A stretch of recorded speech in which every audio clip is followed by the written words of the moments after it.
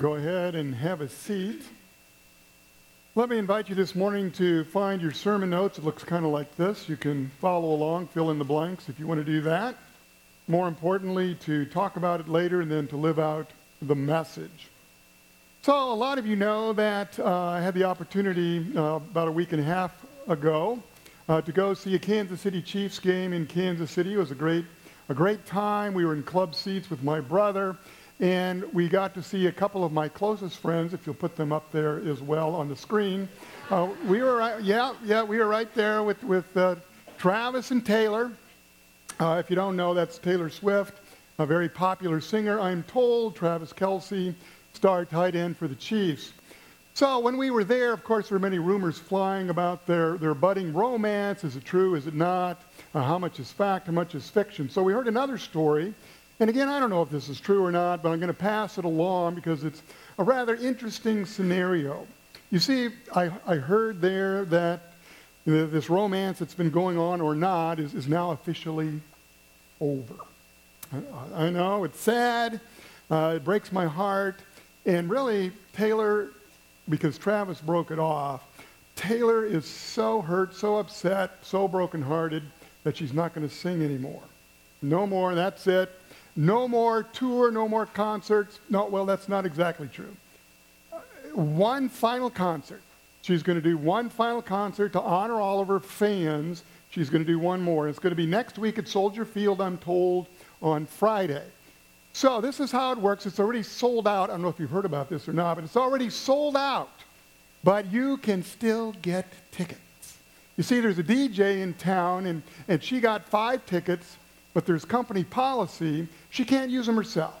So she's going to give them away.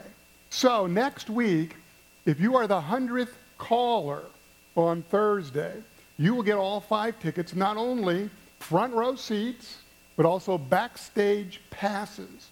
A huge banquet there. I know Travis won't be there, but with Taylor and her whole crew. All right? So now let's just imagine. Now we're going to play a little make-believe here because all the rest of this was absolute fact, right? Okay, a little fiction now. So let's imagine it's next week, it's Thursday, and no one calls in. Can you imagine? No one, not a single person, calls in. So the DJ, she begins to contact her friends, her own friends. She goes through her contact list, but all of them have excuses. Every single one. She calls the first one, and she says, no. We've got a soccer game that evening, so I can't go. So she calls another friend, and she says, no, I'm painting the bathroom that night, so I can't go. So she calls another friend, and she says, well, I would like to go, but it's our date night, and I want to honor my husband. Every Thursday we go to the Jewel and we go shopping, so we can't do that. So now she's really desperate, so she begins to call her male friends.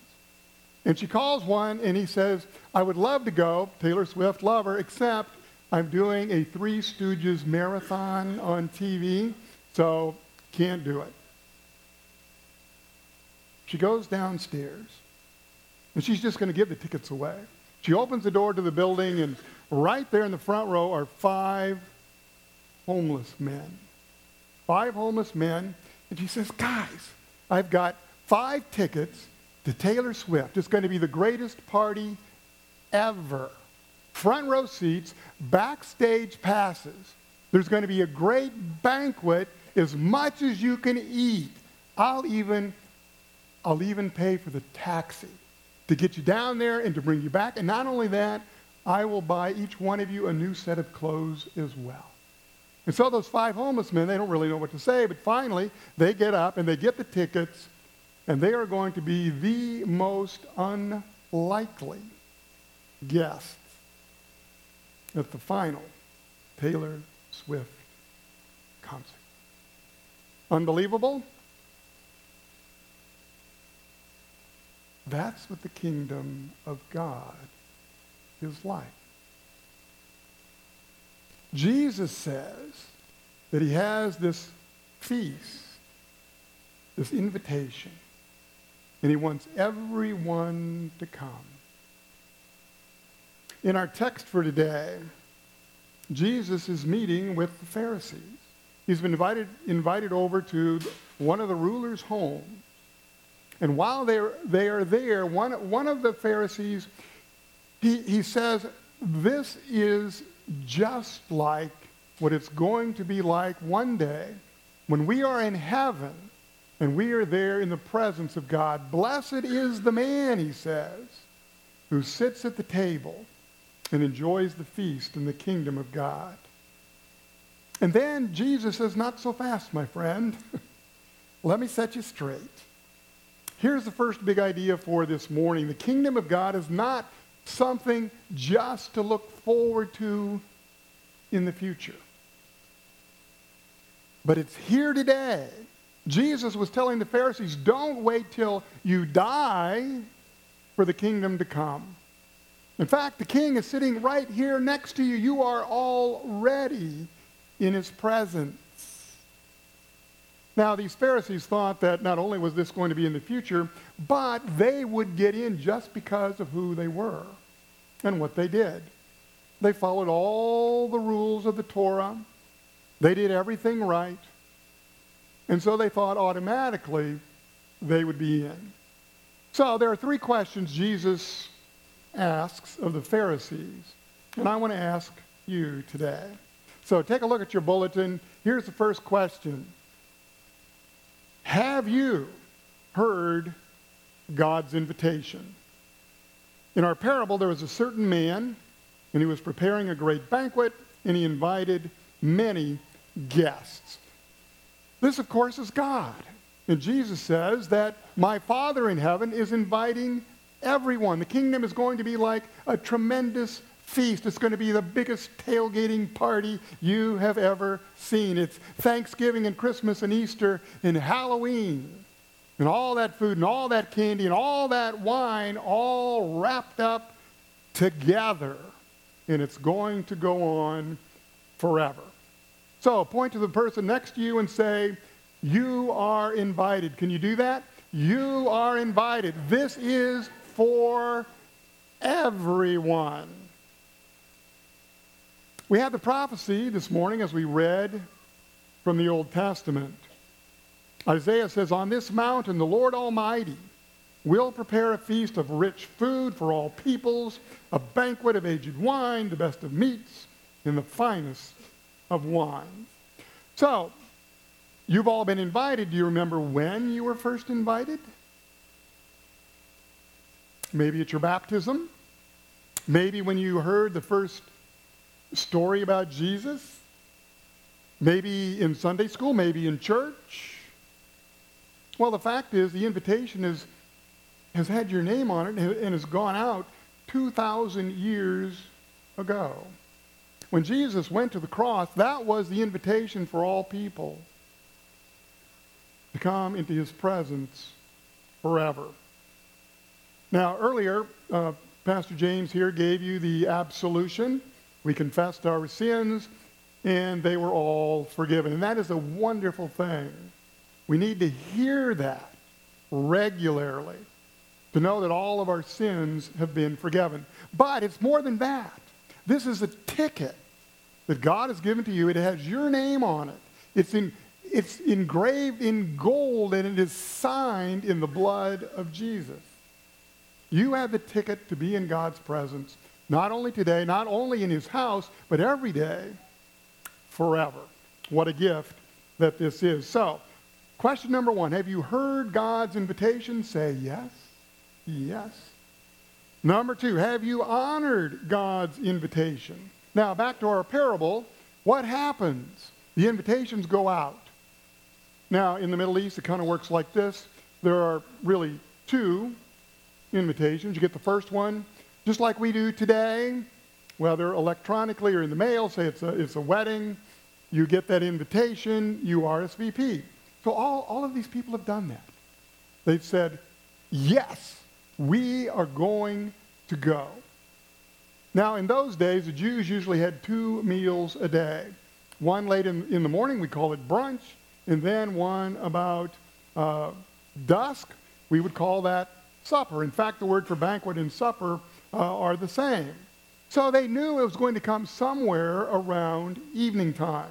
They just didn't know exactly when. So now the servants go out and they say, an hour or 30 minutes. That's how much time you've got. Drop everything. Come to the feast.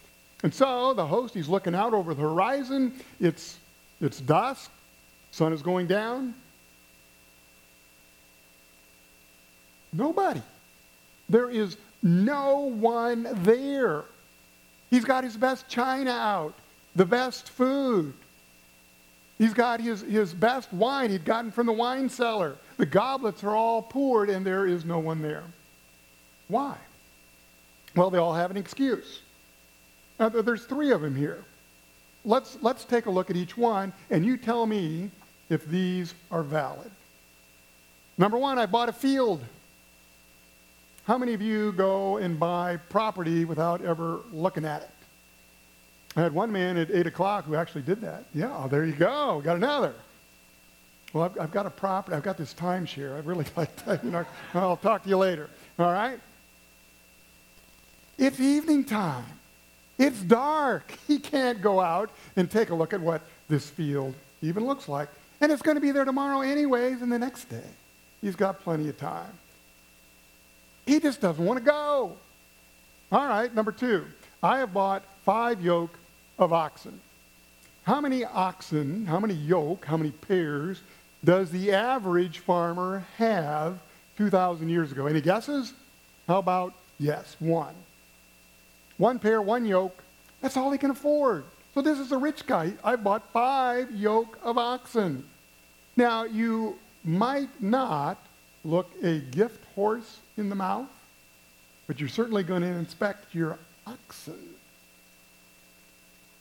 So that's another flimsy excuse. He just doesn't want to go. What about the 3rd one? I have married a wife. Well, then why aren't you taking her to the banquet? I want to ask you, why not? It's a lousy excuse. Now I know that people need to get away from each other every now and then, husbands, wives, dating people. I don't know if you've heard this one. Suzanne and Jeff, they were going on a blind date. Anybody ever been on a blind date? How'd it work out? Okay, oh, you got married, very good. It didn't work out so good for Suzanne and Jeff. From the very beginning, from the get-go, they couldn't stand each other. They were miserable. Now, Jeff, he had a backup plan, and so he had told his friend, now, just in case things don't go well, I want you to call me after an hour. Call me after an hour, and then if things aren't going well, I'll have an excuse, and I can just leave. So, thankfully, mercifully, his friend calls after an hour, and he gets a phone call, and then he feigns shock. He says, "Oh, I'm so sorry. I'm so sorry. My aunt just died. I got to go." And then Suzanne says, "Well, thank God, because if your aunt hadn't died, then my aunt would have had to die." So you get it. Anyways, so it's just an excuse, right? Right? He doesn't want to go. There are no legitimate reason to reject God's invitation.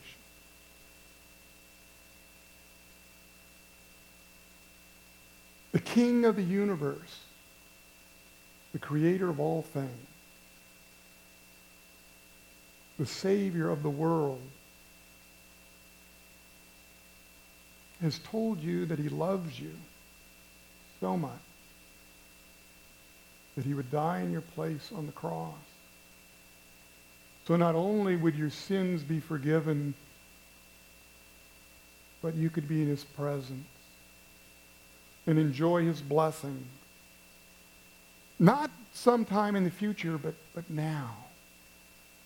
Every day, today and tomorrow and the next day.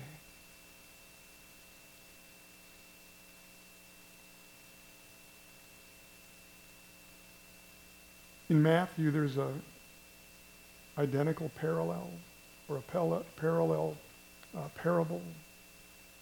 If you go back to Matthew, and I encourage you to do this, read that story. It's much more harsh. It's not just a certain man, a rich man, but it's the king. And the king sends out all of these invitations, and they're all rejected. Now, he's not just angry as the man in this parable, but he is so angry that he sends his servants out to all of those people, because in those days, it is a shame, a shaming. His honor has been besmirched. He has the right to sue all those people who turned down the invitation after they had first accepted it. Well, he goes out and he sends his servants, and they annihilate the entire city. And they kill all of the inhabitants. Jesus says an excuse to God is really an abuse of God. We have dishonored our Lord when we turn down the invitation. So that's question number 2. Have you honored God's invitation? And finally this. Question number 3, have you heeded God's invitation? What Jesus tells the Pharisees, and he also tells us, is that if you have declined the invitation, if you aren't going to the banquet, well, guess what? The banquet's still going to go on. It's going to go on with or without you. And so the man sends servants to find the poor, the blind, the lame, and the crippled. And what do? Not a single one says no. They all say yes. And wouldn't you? I mean, think about it. There is no excuse. If you're blind, you can't go examine any property. If you're poor, you're not going to buy any oxen. And if you're crippled, you're not going to get married. They have no excuses. They readily accept. They have been walking by this mansion. They've been admiring the man's gardens for years. They've been wondering, what is it going to be like to go to a feast at his house? Oh, they think, if I could only just go and get a little morsel of that food, if I could just taste that great wine from his wine cellar, that would just be the most fantastic day of my entire life. So yes, of course, they all agree. And they go to the banquet. What about us? You see, we're in every parable. And who are you? Are you the Pharisees? Are you the ones who have received the invitation and you said, yes? But then when the time came, you said, oh, I've got something else. Yeah, I'd rather do. I'm too busy. I got to be with my family. I got business things. Or are you going to be who you truly are? The poor, the blind, the lame. We have no excuse. We have nothing to offer to our King. And yet he welcomes us with open arms. Martin Luther once said this, it's in your notes. He said, sin does not hurt as much as our own righteousness. You say, what? Sin does not hurt as much as our own righteousness, as much as our own excuses. You see, when we make excuses, we are dishonoring our God. And I'm not exempt from this. I've been making excuses for years. Truly. No, not about coming to worship necessarily, but that's not all we're talking about here today. I mean, I get paid to show up every Sunday. But I haven't spent quiet time with the Lord like I should. I don't carve out that time to read the Bible just to talk to God and to meditate and to have him talk to me. One day, and it really wasn't very long ago, it seemed like God was talking to me. And he said something like this. Maybe he talks to you this way as well. And he said, Larry, you know, it seems like you haven't missed too many meals lately. You find time for that. And you get 7 or 8 hours of sleep every night. You seem to find time for that. And yeah, you get up and you go out on the golf course every now and then. You seem to find time for that. And It's nice that you have a date night with your wife at least once a month. It's good. You find time for that. But I guess I'm just not that important to you that you can find time to spend with me each day. And then he said, Larry, that might be a problem for you, but it's not for me, because my love is greater for you than your lack of love is for me. And then he seemed to say, just don't make any more excuses. Just be honest and admit your guilt. Confess your sin. You have my forgiveness, and you'll always have my love. And so I say to you today, when something gets in the way of worshiping God or honoring God or serving God, let's be responsibly guilty. You see, when Jesus went to the cross, his gift to us wasn't our innocence, because we're not innocent. We're guilty. But his blood has cleansed us of that guilt. Let's just admit when we've put something else in front of God, and then receive that forgiveness which Christ has already won for you. And then just move on. You see, if we learn anything from this parable, it's this: there's always more room in the kingdom. Always. And as many times as we have heard the invitation, we'll get it again today and again tomorrow. And another opportunity to respond. And so the master said to the servant, go out to the highways and the hedges and compel people to come in, that my house may be filled. Finally, there is this. Jesus made no excuses when he was called to go to the cross. And his blood covers all of our sins, our mistakes, our guilt, even our excuses, so that we might continue to be blessed by that very special invitation that has your name on it and my name on it, to be a part of God's kingdom. And to that, can you say, yeah? Let's all rise.